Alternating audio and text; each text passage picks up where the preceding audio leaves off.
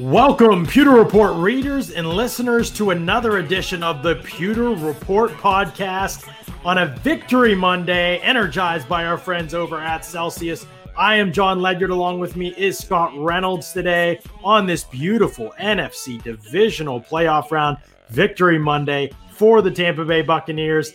And if you're just listening to the podcast, that was me rubbing my hands together gleefully, Scott, because surprise, out of nowhere on this Monday, Vita Vea could be back for the NFC. Yes, it's Vita possible. Vea?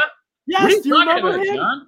Big, massive nose tackle, really good at rushing the passer, way better than anybody else the Bucs have on their D-line. He could be back for the NFC Championship game against the Packers. We don't know yet. We're going to talk about it on this show. We've got a lot to get to on this show, obviously, Scott, with everybody's questions as well. So if you're a fan and you're jumping in here, we'll get to your questions as well. That's what we do every Monday. But exciting news on a Monday, on a Victory Monday of all Mondays, Scott. Yeah, this is a really special Monday because usually right now, John, we're in Mobile, Alabama, That's right. Super Bowl, and we're pumping out our first mock draft of the season. You know, it's crazy to think, John, the Buccaneers are going to be drafting as low as 29th this year. Yes. I can't remember the last time the Buccaneers have drafted this late on purpose. What I mean by that is not trading back. I mean, actually earning the 29th, 30th, 31st, or dare I say 32nd spot in the draft. No, this is a whole new ballgame, John. We're talking about the Buccaneers playing in the NFC Championship game Sunday, 3:05 in Green Bay, rematch against the Packers, possibly with Vita Vea. Let's hit the Celsius, John.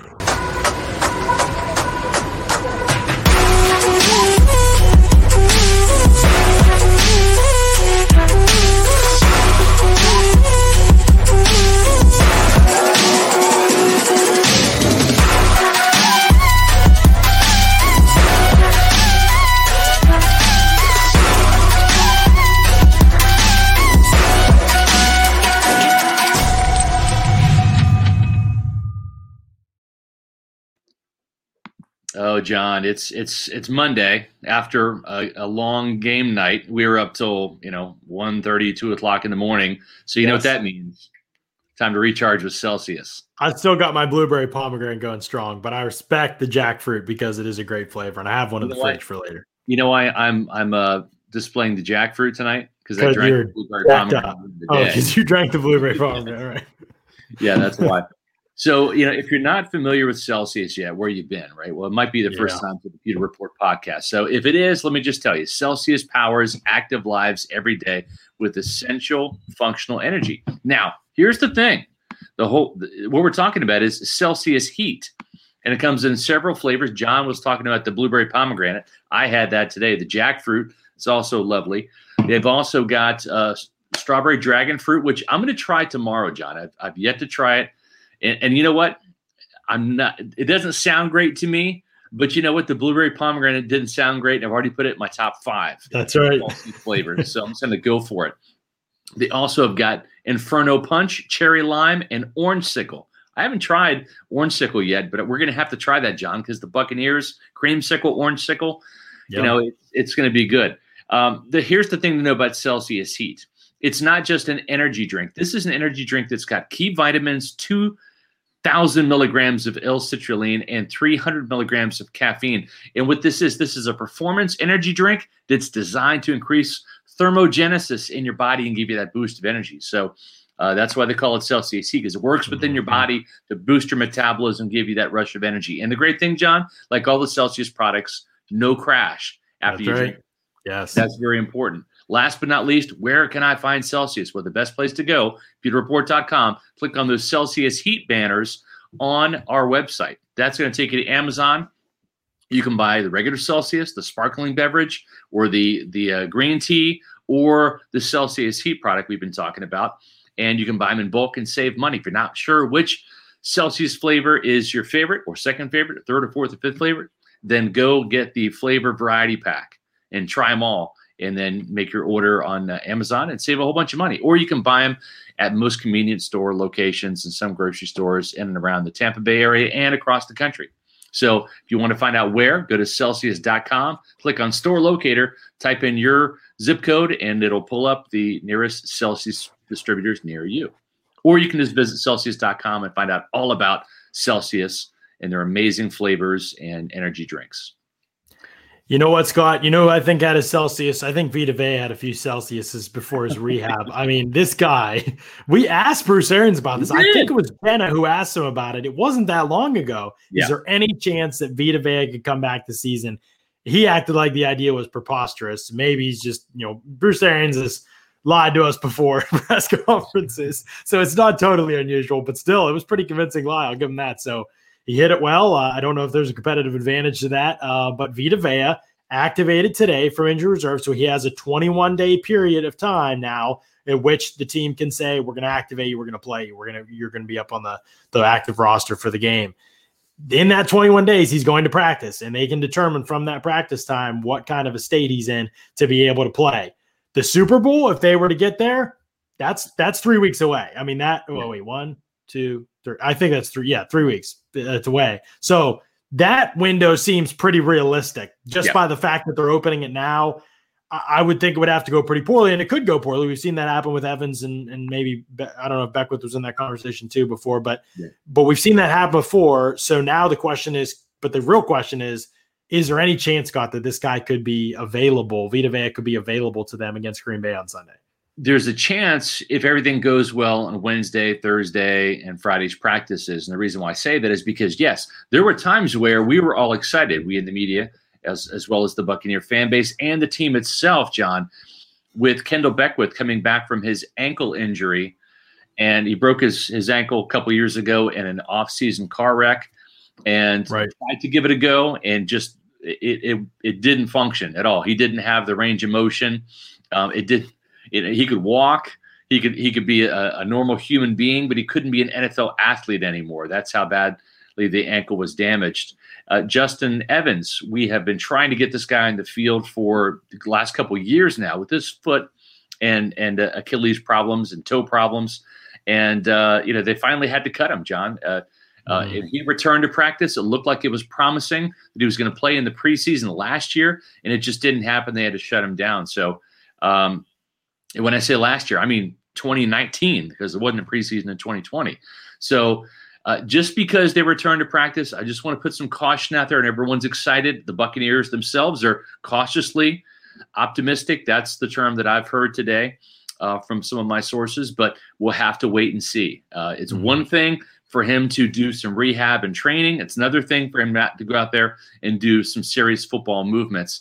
And just because he's out there practicing on Wednesday, John, doesn't mean he's going to be in full pads doing 11-on-11 team drills and stuff. This is literally a introduction to football practice with Vita Vea, and we'll see how much they incorporate him into what they're doing. I think it would be premature to anticipate him making his return to action this week. I think this is, if all systems are go, and if he exceeds expectations, there's a chance he could play on Sunday. But I think this is getting Vita Vea ready for the Super Bowl if and when that happens. And, of course, that means the Bucs beating the Packers on Sunday, John. Right, yeah.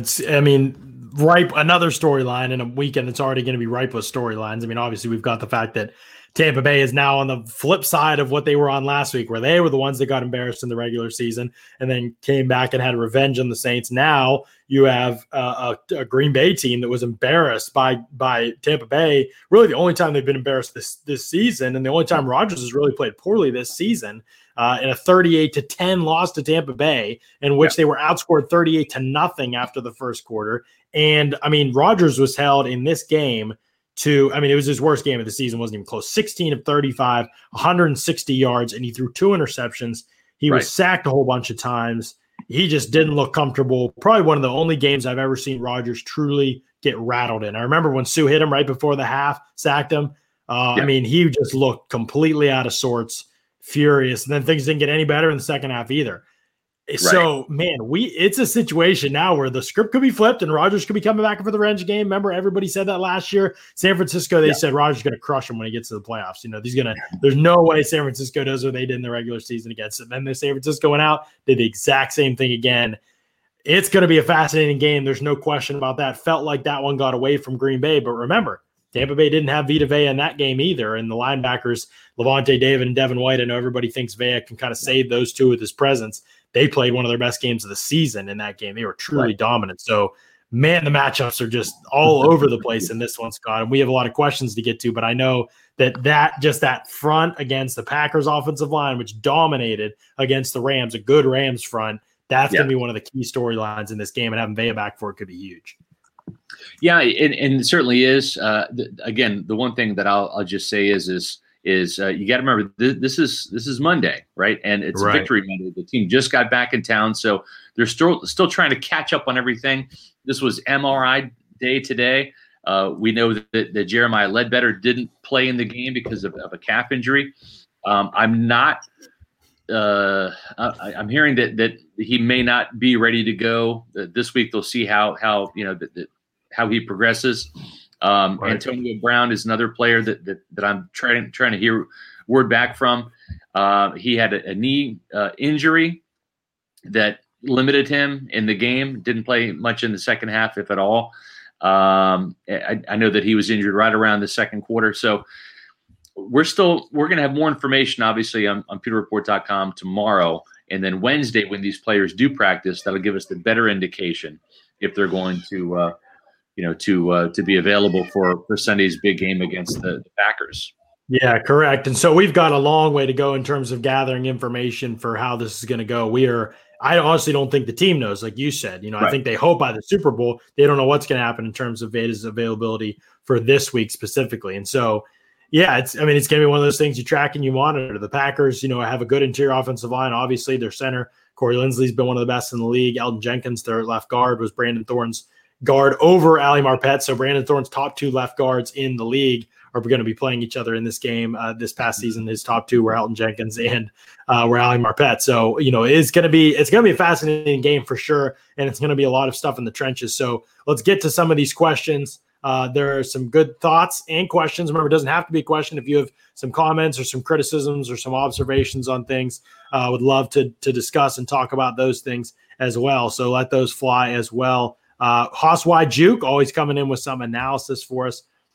In this one, let's get his versus the Saints outside of 2-minute drills, 19 first down runs, 4 first down passes. Can't do that again. Scott, you and I had a great conversation. I wish it was on the air. Sometimes we get into these back and forth in the Pewter Report group text that I'm like, man, like these are the points. I wish it's always like Trevor said, don't do the pod before the pod. Sometimes we fall into it. We don't even know. Yeah. I really disliked your offensive approach. I don't think you were like the biggest fan of it, but you saw some rationale behind what they were doing. Yeah, and when you look at the numbers, really in the fourth quarter, and I have to go back and look, I want to say that they had 16 called runs, 15 actually counted because one of those called runs was a 44-yarder by Ronald Jones that was called back. So that didn't count. But I believe they had 6 passes in the fourth quarter. And so, I think that skews the data a little bit, right? And also, too, when you look at the number of runs when the Buccaneers had a lead, 3-point lead, then also a 10-point lead, you can imagine they're going to be doing some predictable first down runs in those situations.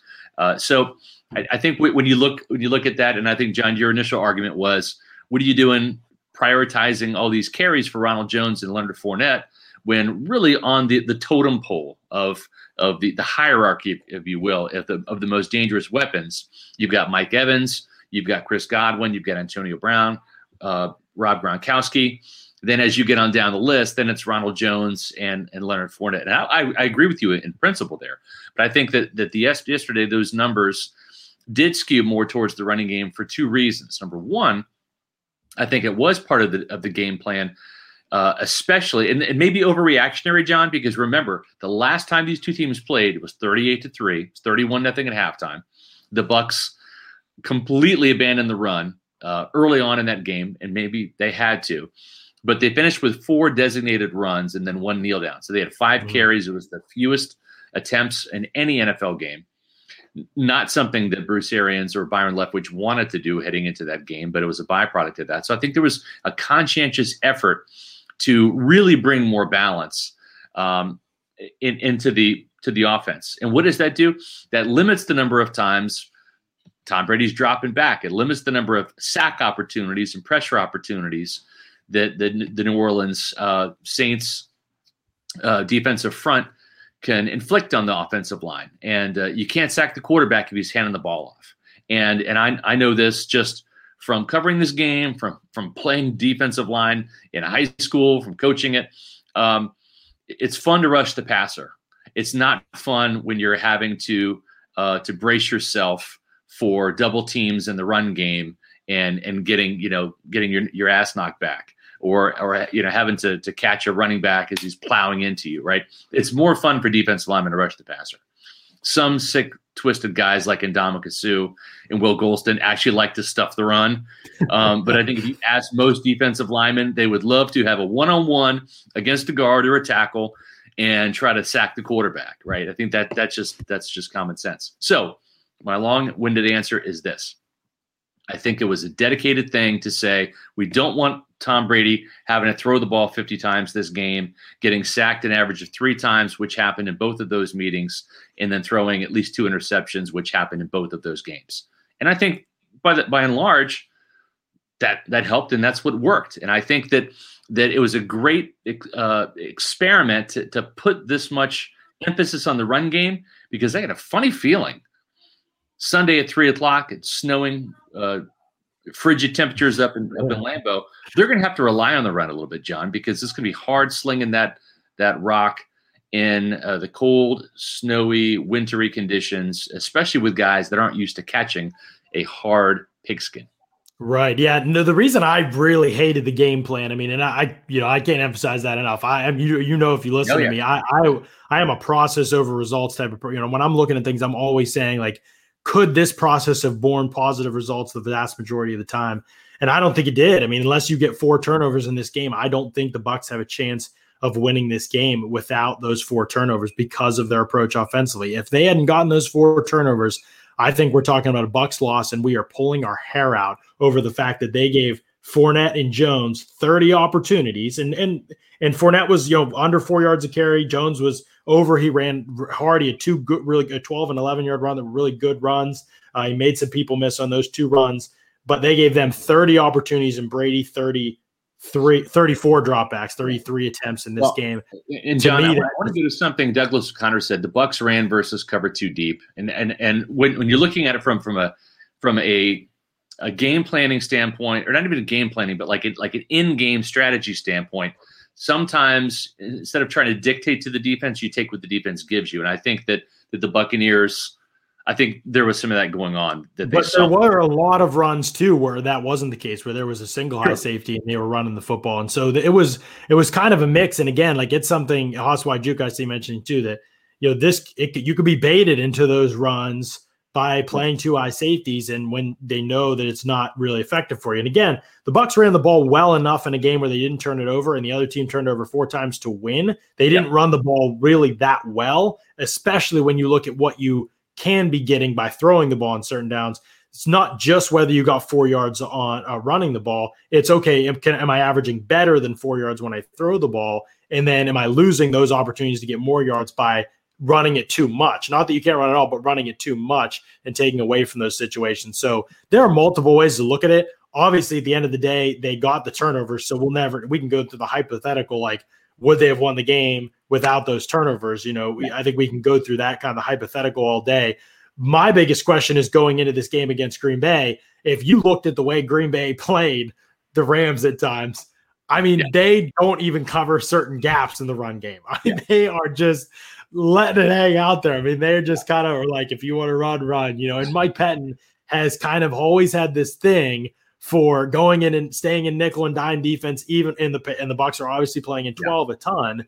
And so I am totally mesmerized by trying to figure out what's going to happen in this game, because I don't think you were going to run well better than you ran it in this game against Saints. I don't think it was in the cards for the Bucs to run it better than they did. They ran it, like I said, well enough with everything else that happened in the game to not kill themselves.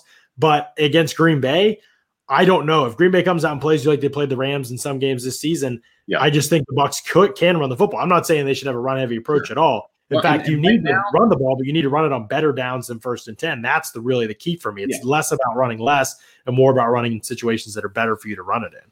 Exactly. Well, the Buccaneers, they're the top run defense in the league. They've only given up 1,289 yards.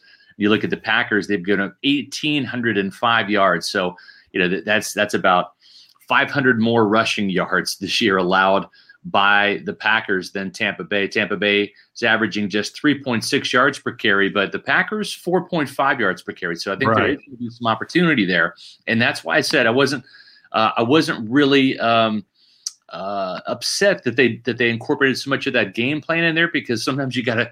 This is almost like a tune-up game for the Packers game in retrospect, because they were able to run it. And keep in mind, New Orleans has got the 4th-ranked rushing defense, which says a lot, because they do play a lot of that cover 2 defense.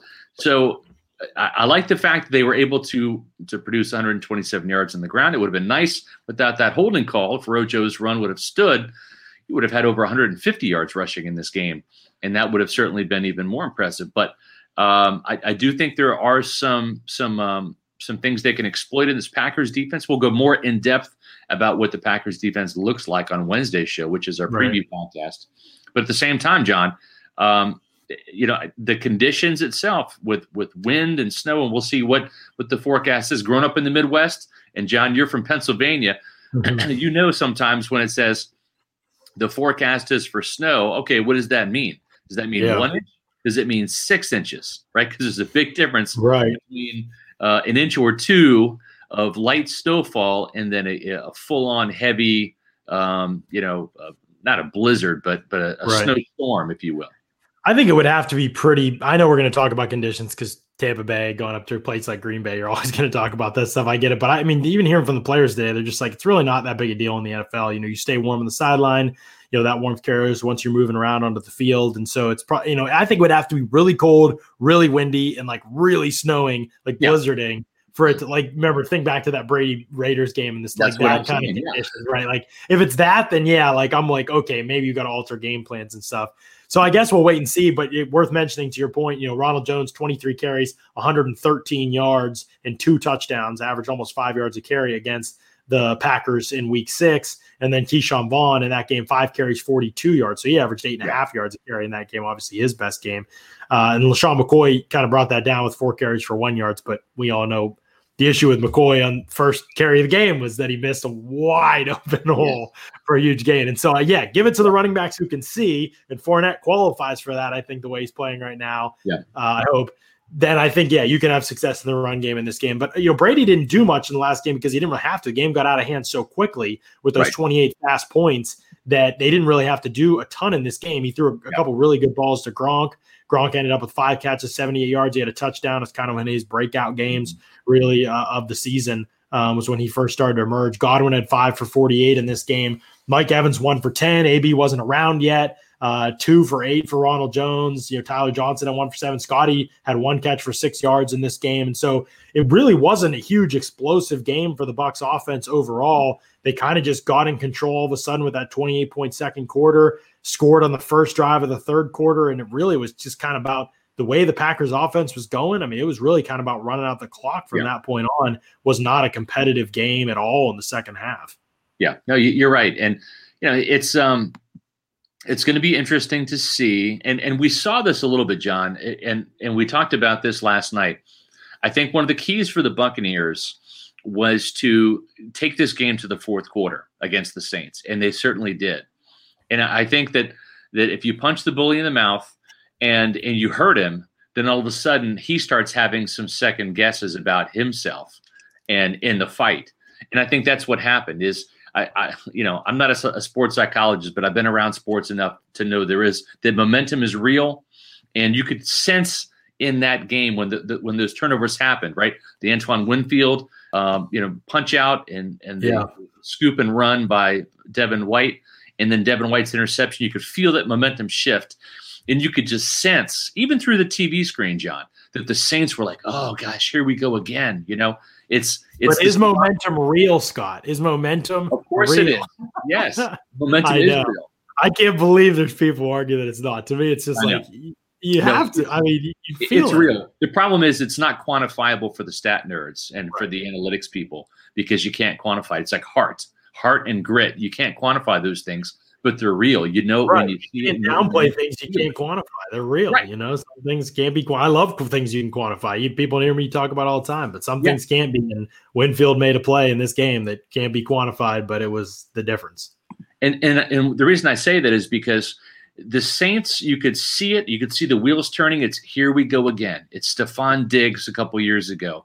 We were in closer games than we should have been against the Rams and the Vikings the last 2 years, and we put the game in the refs' hands, and the refs blew it, and we went home a hell of a lot sooner than we expected to here in New Orleans. And that's what happened. And so the Bucs can make that happen again by getting inside Aaron Rodgers' head. To get him to say, oh, no, here we go again. I'm getting hit by Ndamukong Suh. I'm getting sacked by Jason Pierre-Paul and Levante David. And all of a sudden, here's Jamel Dean with another interception. And we saw, and you said it, and Bruce Arians said it, and I think it was pretty clear for most people to see, Aaron Rodgers rarely gets rattled. But, boy, was he rattled in Week 6 in that game. And I think if the Buccaneers defense can early on have an effect like that again and get inside Aaron Rodgers' head, that's going to bode well for Tampa Bay because this is a very young and confident and aggressive defense. And sometimes when you're young, you're stupid. And this is a very dangerous Packers offense. It's got a three-headed monster at running back. All three of these guys can run the ball, and they've done so during the regular season. What I'm talking about is Aaron Jones is the known commodity, right? He's the 1,000-yard rusher. Rushed for 1,100 yards this season, 9 touchdowns. Jamal Williams is the number 2 guy, 505 yards this year, 2 touchdowns. A.J. Dillon, the rookie from Boston College, 242 yards. He's averaging 5.3 yards per carry. He's a big back, 2 touchdowns for him. Any one of those guys can power the running game. And when one guy goes out, another one can come in. This is an offense with Davante Adams, with their obviously one of the best quarterbacks of all time in Aaron Rodgers. Marquez Valdes-Scantling has got some speed that you need to be concerned about, averaging 21 yards per catch. Allen Lazard is a good player. Yeah, Allen Lazard's a big wide receiver. Tonyan's a good player. Yeah, 11 touchdowns for the tight end for Tonyan. So there's a lot to be concerned about here. But I don't think this Buccaneer defense is too concerned. They're young and they're dumb and they're full of confidence. And that's a great thing. Sometimes, if you have that bravado and that swagger, you don't worry about, all of the intricacies. I'm not talking about the details. They're going to get the game plan and the details down. But I'm just saying they have no fear against this Packer team, nor should they really. But I'm pretty excited to see how this defense can play if they get inside Aaron Rodgers' head early on. Yeah, absolutely. That's what happened last time. They got in Aaron Rodgers' head. Now it's easier said than done because, like you said, we rarely see it happen, and he's going to be even more focused, especially the way they came out. They scored 10 quick points. They felt like they were controlling the pace, and all of a sudden the turnovers in the game got away. And John, let me clarify. When I say dumb, I don't mean like idiotic or stupid. Almost like ignorant in the purest sense of the word. Meaning that if the Buccaneers go down 10-0, this team will be unfazed and they'll be like, oh, we're not in any danger. We can flip the switch just like last time and get the job done. And sometimes having that confidence and bravado is great because you're not worried, you're not scared. And whereas maybe in other situations you're like, crap, we're down 10-0. We're playing, up here in Lambeau Field of the frozen tundra with Aaron Rodgers. We should be concerned. Forget about it. We'll flip the switch. We'll make something happen. Yeah, and the guy who epitomizes that is Devin White. And Barnes makes a good point here saying Devin White is becoming a legend before our eyes in the playoffs. Devin White, throughout most of the season, I was all over the place, thought there was moments of growth in his run defense. He became a terrific blitzer and splash play guy, and that's huge. And, it's hard to put into terms, and definitely, especially in a numerical sense, that even though he might make a bunch of negative plays, his positive plays could help turn the team. But in coverage, he was lost. I mean, he was an automatic completion for teams for most of the season when targeting him in coverage. And then he has flipped the script his last 3 games on the field. I know he missed the week 17 in the wild card game, but before that, weeks 15 and 16, he was terrific. Then he came back from being off, and he didn't try and do too much. He played within himself. He was smart in zone. His spacing was good. There's a play where they are late to get lined up, and Lavonte David is telling the safety where to go, and it's a jet sweep. It's a jet sweep, and the Saints quick snap it, and Lavonte is turned around telling the safety, and Devin White is able to get his head around in time. He sees it, but the sweep is to the opposite side of the field as him. He just takes off. He overruns because Lavonte didn't see the ball get snapped because he was trying to get the safeties right. He overruns Lavonte, makes the play out on the perimeter. Anthony Nelson also with a good play on that one, but White got all the way out there, made a play on the perimeter against Kamara in space. You cannot say enough about the way Devin White played in this game. He was not perfect. He messed up, the first drive of the second half for the Saints went right at him. He made mistakes. He came right back and he made the play that changed the game. And that's what you want to see from Devin White. You take a guy in the 5th overall pick. You don't expect him to be perfect. You just expect him to make the splash plays and bounce back and keep getting better. He's shown the last 3 weeks, the last 3 games he's played in, he is moving toward in the direction you want him to as a playmaker and as a player overall. And it's a great indication that the future is really bright with Devin White, and he's playing his best football when the team needs it so much right now. Yeah, and the thing is that this is why the Buccaneers drafted him with the 5th overall pick. Not just because he's an off-the-ball linebacker, because the common wisdom in the NFL scouting community says you don't spend a premium pick, especially a top 5 pick, on an off-the-ball linebacker. You're looking for an edge rusher, a cover corner, a quarterback, or an elite pass protector, a left tackle, John. That's kind of where you're supposed to pick that. Or if there's a generational type talent, a wide receiver, Julio Jones, a Calvin Rogers type, Calvin Johnson type. That's where you spend those picks. But this guy's a playmaker. The speed is rare. The force with which he hits. The athleticism, he's got all the tools, and I think we're seeing him develop now. And it's kind of late in the season, John, but we've talked about this, and I've written about this in an SRS Fab 5. This draft class, this 2019 draft class, was robbed of the opportunity to get significantly better in the offseason. The old NFL mantra is the biggest leap in performance is between your rookie year and year 2, because you're not learning a defense or an offense. You've already had a year's worth of experience in it. Now what you're doing in the offseason with the coaches is you're watching your tape. You're watching your own film. This is what you did last year that was good and bad. And then we're going to go out on the field in April and May and June and those OTAs and mini camps, and we're going to practice this stuff. We're going to get on film. We're going to go back upstairs and look at it again. And then when training camp comes, even more reps. The preseason games comes, even more reps. John, Devin White, Sean Murphy-Bunting, Jamel Dean, Mike Edwards, and Anthony Nelson didn't have the opportunity really on these defensive players I'm talking about to make that leap. As a matter of fact, John, Anthony Nelson has never even played in a Bucs preseason game, and this is the second year. Yeah, and honestly, I give Anthony Nelson a lot of credit, man. He is limited athletically.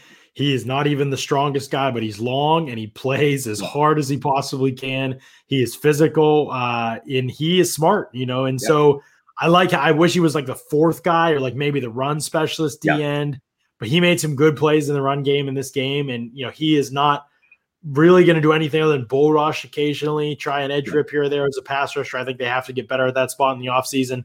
But he played tough against the Saints in the snaps I've rewatched, which is just basically most of the first half at this point.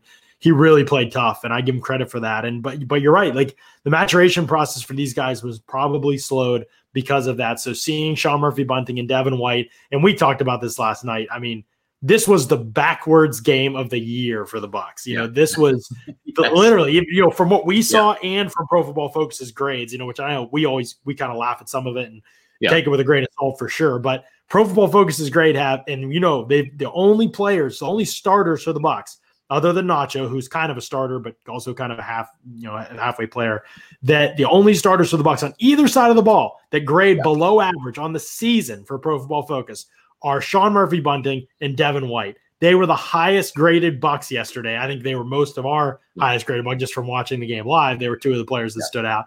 They were their highest graded Bucs players in that game yesterday. Offense or defense were the 2 guys who had struggled the most during the season. Yeah. I mean, that's if you get that kind of performance when you're a really good team from your worst two players, and I don't think Devin White's one of the worst two players, but from two of your players that have struggled the most, then you are going to be successful most of the time as a team. So huge shout out to the coaches for having those guys ready to peak at this time of the year. Totally agree. And I just put this up. I'm going to put up again. Cartier Walker with a great point. Devin, the player that Bucks Nation wanted Quan Alexander to become. And I think that's true. I think that we all kind of wanted Quan Alexander to become the force that Devin White has shown signs of becoming. And I think that what you've seen from Devin White in this game and in other games like the Raiders game with those sacks and bunches, the Falcons game, for example, that's the type of playmaker that he is going to be on a more regular basis as his career goes along. I've got no doubt about that. John, we'll talk a little bit more about this on Wednesday, but it's interesting to note that with David Bakhtiari out at left tackle, and he tore his ACL, 2 weeks ago? Is that right? Yeah. 3 weeks ago? 2 weeks ago, I think. It was at the end of the season, yeah. Jason Pierre-Paul, he's had a knee problem himself. He's not quite been the same guy over the last month of the season in terms of getting to the quarterback. He did get a sack against Aaron Rodgers, back in week 6. But really since that flash, that stretch, right when he was named to the Pro Bowl, he really has been invisible. And I'm not saying that for lack of effort. I think it's just a lack of ability at this point because he's missed a lot of practice time with that knee. It's not right. And I think he's really limited with what he can do out there. But does he have a chance to make some noise against the backup left tackle for the Buccaneers, which Billy Turner? What are your thoughts? Yeah, I mean, he was Pro Football Focus's lowest graded Buck against the Saints. I was kind of impressed with him live, and so far in rewatching the game, I felt the same way. So maybe I disagree with PFF there on that one. I don't think he was playing at a Pro Bowl level before, but I do think he's a good, solid player, and they need him to have a big game. He did last time against the Packers. So did the linebackers. Lavonte David had a sack and a half. Remember in this game, JPP had a sack and a half. By the way, sidebar, totally stupid that half sacks are counted as half sacks for players on their stat sheets. You can give the player credit for 2 sacks just because JPP was good enough to get to the quarterback on the play, and so is Lavonte David. Doesn't mean Lavonte David shouldn't be statistically awarded for it, or JPP should. Give them both a full sack, and then just have the team total be different than the individual total. Sidebar. Back. Devin White in that game was also really good as a pass rusher, and so you do wonder with the Packers offensive line going through some of those changes, Scott, and still having some younger players in there, how they handle some of the games and blitzes that Todd Bowles will throw at them, what they've learned from last time, if Bowles has new things up his sleeve. I think I saw some new pressures against Drew Brees in this game, and at least some things they don't do that often, some wrinkles of pressures. So, yeah, it's going to be really where the matchup is kind of one of the – I mean, how Aaron Rodgers handles pressure – when he was struggling, either in the game against the Bucs earlier this season or earlier in his career, when he was struggling, it was largely due to the fact that he would invite pressure. He would hold on to the ball too long. He would pass up on open first reads to try and make tougher plays, and then pressure would get home, and it wouldn't be successful for him. And so a lot of this game is going to come down to how he handles that. First half of the season, he really wasn't that great under pressure. Second half of the season, he's been great under pressure. I personally, Scott, I think the one thing I've learned this year, I'm throwing out the under pressure stuff. I don't even understand the statistic. How do we measure it? How close? Yeah, how close is the pressure? I've looked at Brady's pressure numbers in this game for according to Pro Football Focus anyway, and then I'm like watching the game. I'm like, he's literally he delivers that one throw to Brate in the middle of the field, tight window. Right. He delivers a strike to Brate. There's a guy just about to hit him. The guy pulls off and doesn't hit him. But I'm like, he doesn't know that when he throws the ball. So I just think it's ridiculous. Where the pressure's coming from is huge, but unless you're a quarterback like Goff in every game, you can't make any plays under pressure. I get that, but with Brady, you make throws under pressure all the time. So it has way more to do with me. And John, in this offense, with the amount of deep shots and intermediate shots, and this just from covering Bruce Arians back in Pittsburgh with Ben Roethlisberger, part of the part of the offense is the quarterback standing in the pocket, waiting for the receiver and for the routes to develop and the receiver to get open, and delivering the ball sometimes as you're getting hit. That's not uncommon in this offense. And so is a pressure, is that a reward for a player for getting to Tom Brady at the 3-second mark when he's just throwing the ball and hitting Cam Brate 25 yards downfield? Did the pressure really affect the play in that instance? No, because Brady threw a complete pass, just like the 29-yard dime to Scotty Miller, right? I mean, that was on the money. It didn't affect the play at all. Does it count as a pressure? Sure, okay, but it didn't really have the effect. The other thing, too, is the people that are grading these games for PFF and other analytics services out there, it's no different than NFL officiating crews, right? Some officiating crews are more apt to call trench stuff, holding, right? Hands to the face, right? Other crews let that slide. Sometimes some analysts are more likely to call something a drop than others are. Exactly. So there's always you can't get that out of it, right? It doesn't throw out everything that they do. It's just important to clarify. There's always going to be some level of subjectivity to a lot of those things. Certainly you'd like to think that the deep throw statistic, we can measure 20 plus air yards from where the ball, but anyway, I say all that to say, I think that how Aaron Rodgers handles that is probably one of the keys to this game, and how those matchups kind of play themselves out is probably one of the keys to this game. I see people asking about Vita Vea. We talked about Vita Vea.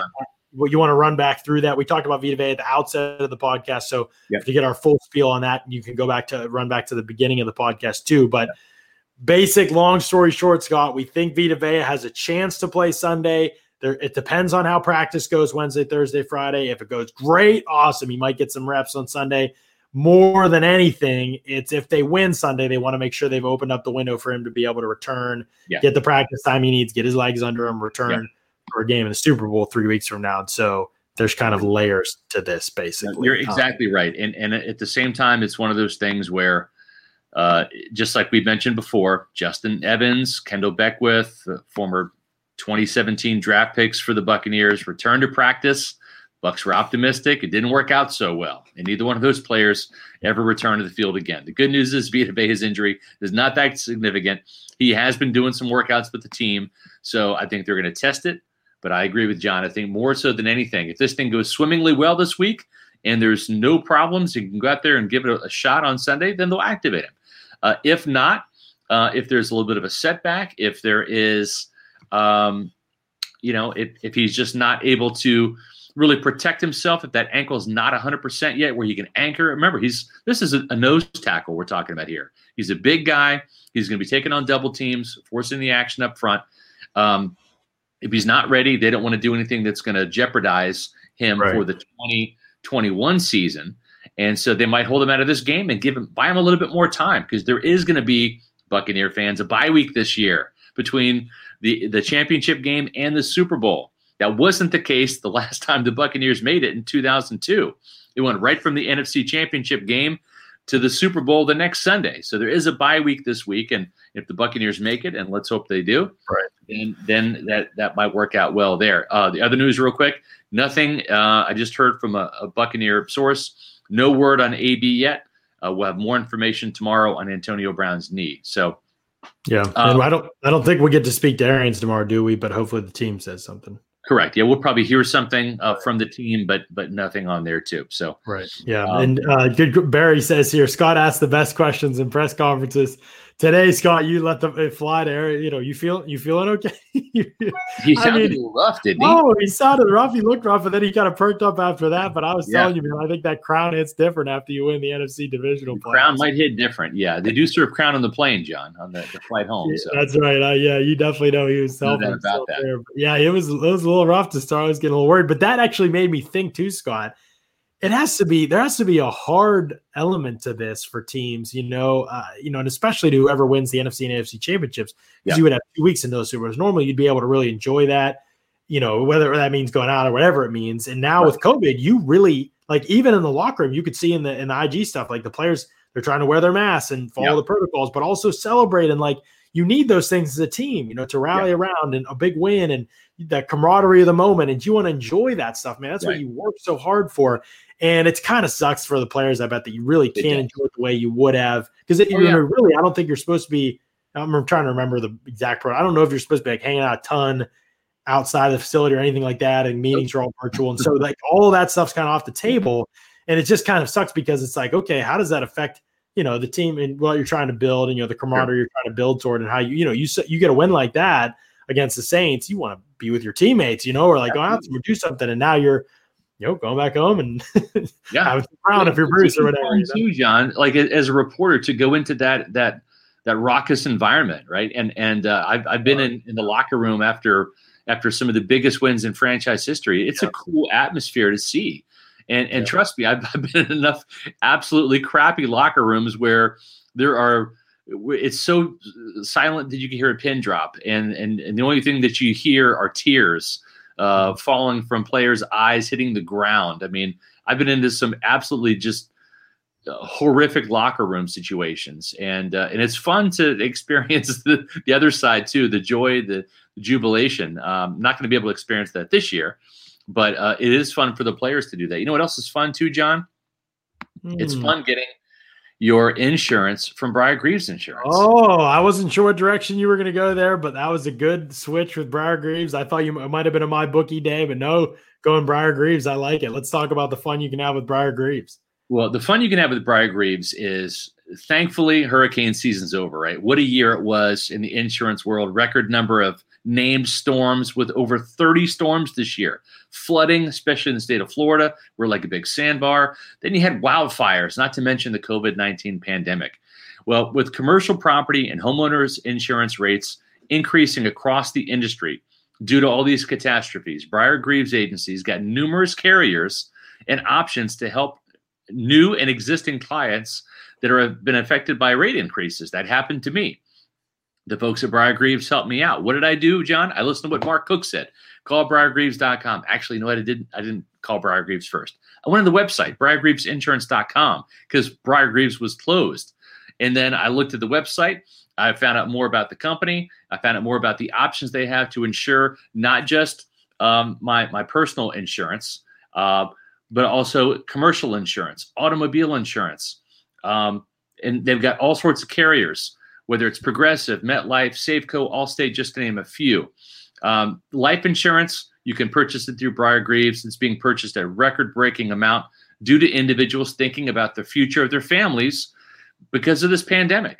If you're in good health, medical exams can usually be waived as a requirement, and that can accelerate the life insurance purchase to protect families. The great thing is, John, the folks at Briar-Greaves, they're big Bucs fans. They love Pewter Report. They love hearing from Pewter Report subscribers, readers, viewers, listeners, and people that have enjoyed hearing their commercials on the Pewter Report podcast. So support the businesses that support us. Visit briargreavesinsurance.com. I know you're waiting for the phone number. Here it is, 813-876-4166. That's 813-876-4166. Even if you have insurance and you don't need any more, call Briar-Greaves. Tell them what you have.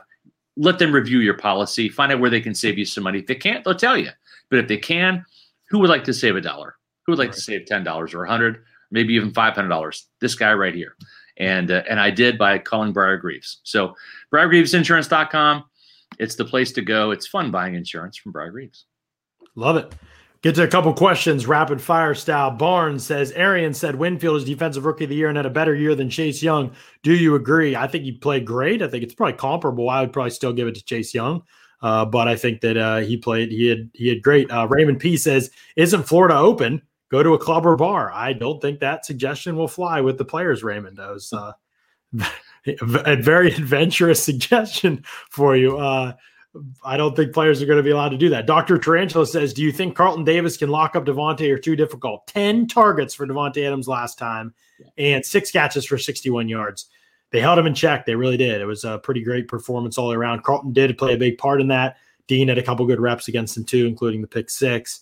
And so they held him in check. Again, we talked about it with Rodgers, really the only team to do that with Devontae Adams so far this season. And so how much was it just an off game and how much do the Bucs have the Packers number? We'll find that out on Sunday, I think.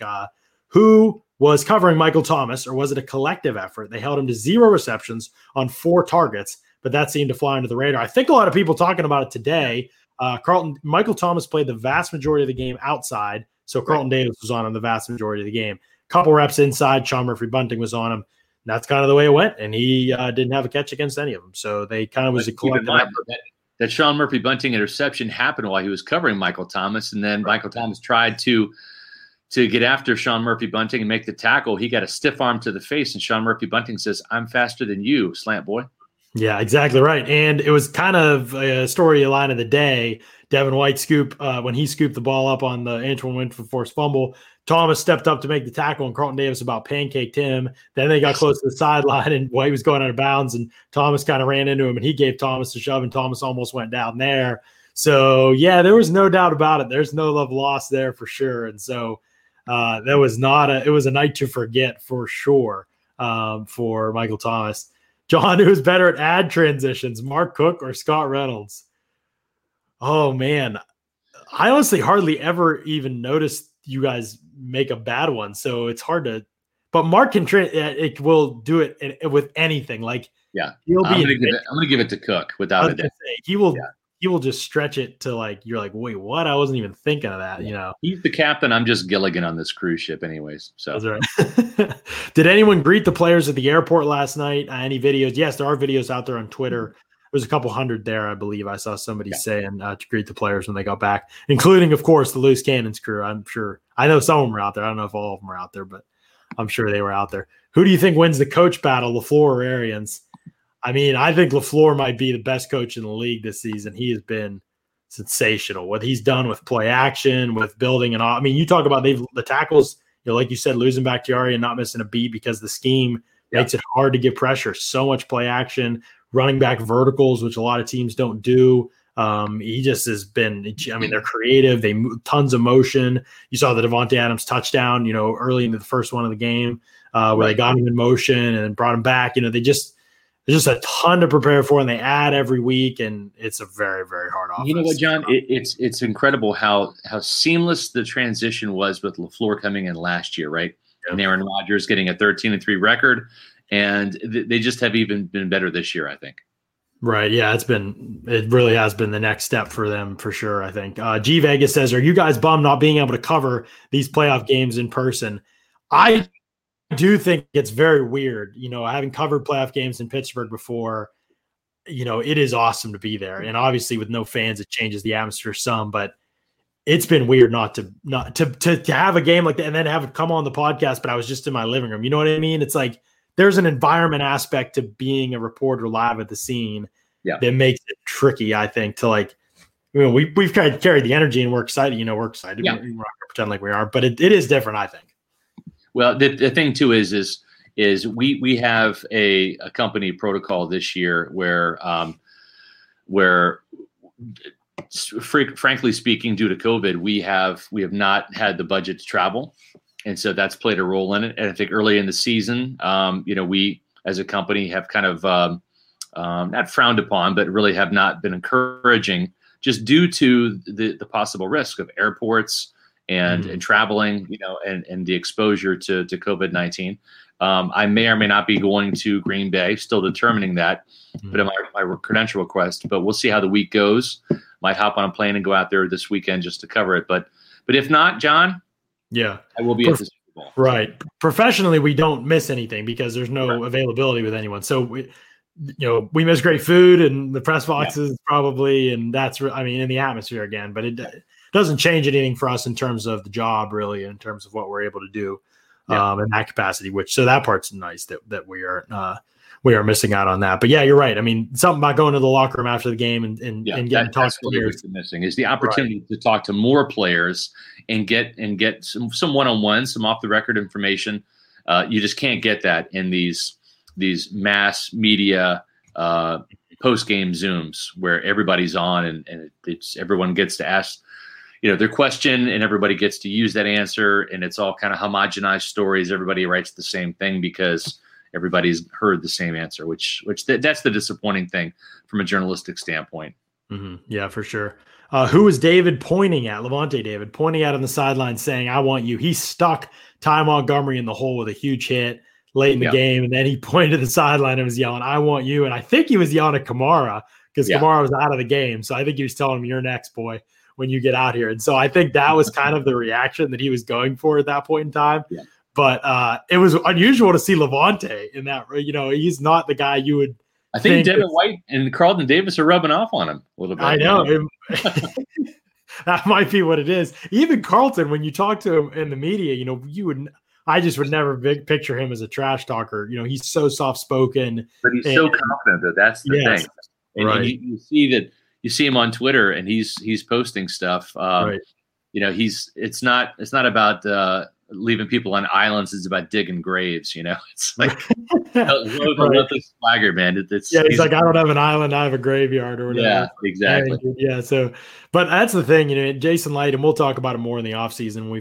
We're looking for some content and some time to really break down the entirety of what he's done. But the roster he's built, not only in terms of talent, but also in terms of people and cohesiveness, that is not easy to do when you are a football guy scouting and wanting to acquire talent. And early in his career, he would probably be the first to say he messed it up with people like Vernon Hargreaves, not bringing in the type of person that you want to have in the locker room. Not that he's like a horrible person or anything, just that he didn't fit the culture that you're trying to build in Tampa Bay. Yeah. Now you've got people, really top to bottom, there's on the whole roster, there isn't a misfit, in terms of working and building an entire team with a goal and a mission that's cohesive together. I think that is incredibly hard to do. Yeah. Over the last 4 years, you could put Jason Licht up there against any GM in the NFL. I really honestly believe that. Yeah. Look at what he's done. You're exactly right. And Bruce Arians said he deserves Executive of the Year, and I endorsed that wholeheartedly. Wrote about it in my SR Fab 5 a couple of weeks ago, and I think maybe being up in Buffalo might be the other guy that's in the mix. But if Tampa Bay ends up winning the Super Bowl with this roster, it starts really with Tom Brady. It's bringing Shaq Barrett back in the franchise tag, re-signing Jason Pierre-Paul, trading for Gronkowski, finally solving the puzzle at kicker with Ryan Suckup, who's been an absolute unsung hero for this team. And then you look at the draft picks. Not just getting guys that can come in and start and play at elite levels like Antoine Winfield Jr. in the second round and Tristan Wirfs in the first round, and then finding role players, guys over the last couple of years like Scotty Miller with the 29-yard catch, just a couple Tyler Johnson after Tyler Johnson's catch. It's building the roster. It's getting guys that are not just A players, because I've said this before, and this will be my final comment of the evening. In 2002, the difference between the Buccaneers losing in 1999 and in 2000 and 2001 and not making the Super Bowl, or not even getting out of Philadelphia in 2000 and 2001. And the difference between the 2002 roster wasn't Warren Sapp and Simeon Rice and Keyshawn Johnson and Mike Allstott, Ron DeBarber and Derek Brooks, because they had those guys on those other teams. The difference was not the A players. It was the C players. It was replacing those guys with B players. It was replacing George Hegeman with Roman Oben at left tackle, right? It was replacing, the nickel corner, Donnie Abraham, who he had his bell rung, had a concussion, wasn't the same player after that, with the Dwight Smith. And it's getting those upgrades. It's getting a Greg Spires, who was not an A player like Simeon Rice, but he was a better player than Steve White. And it was finding those B players. And I think that's kind of what this has happened here. It's Matt Gay's a good kicker, right? You can see what he does out there for the Rams. But Ryan Suckup has been money this year. Best kicker in franchise history. That, I think, has been the difference this year with this roster, is getting the upgrades, getting some positions that had B players and making them A players, and getting some positions that had C players, replacing those guys with B players. Yeah, and everybody's like, oh, he got Tom Brady, so obviously he's got a great recruiting tool to bring in AB and Gronk. But what about building the roster that made Brady want to come play here? Like, he's Tom Brady. He had choices to play other places. It's and Mike Evans and Chris Godwin before that. It's having Donovan Smith and Ali Marpet and Ryan Jensen in place that makes Howard. That makes Tom Brady want to come to Tampa. Oh, and by the way, it's getting some guy named Bruce Arians and his great coaching staff out of retirement. Right. Yeah.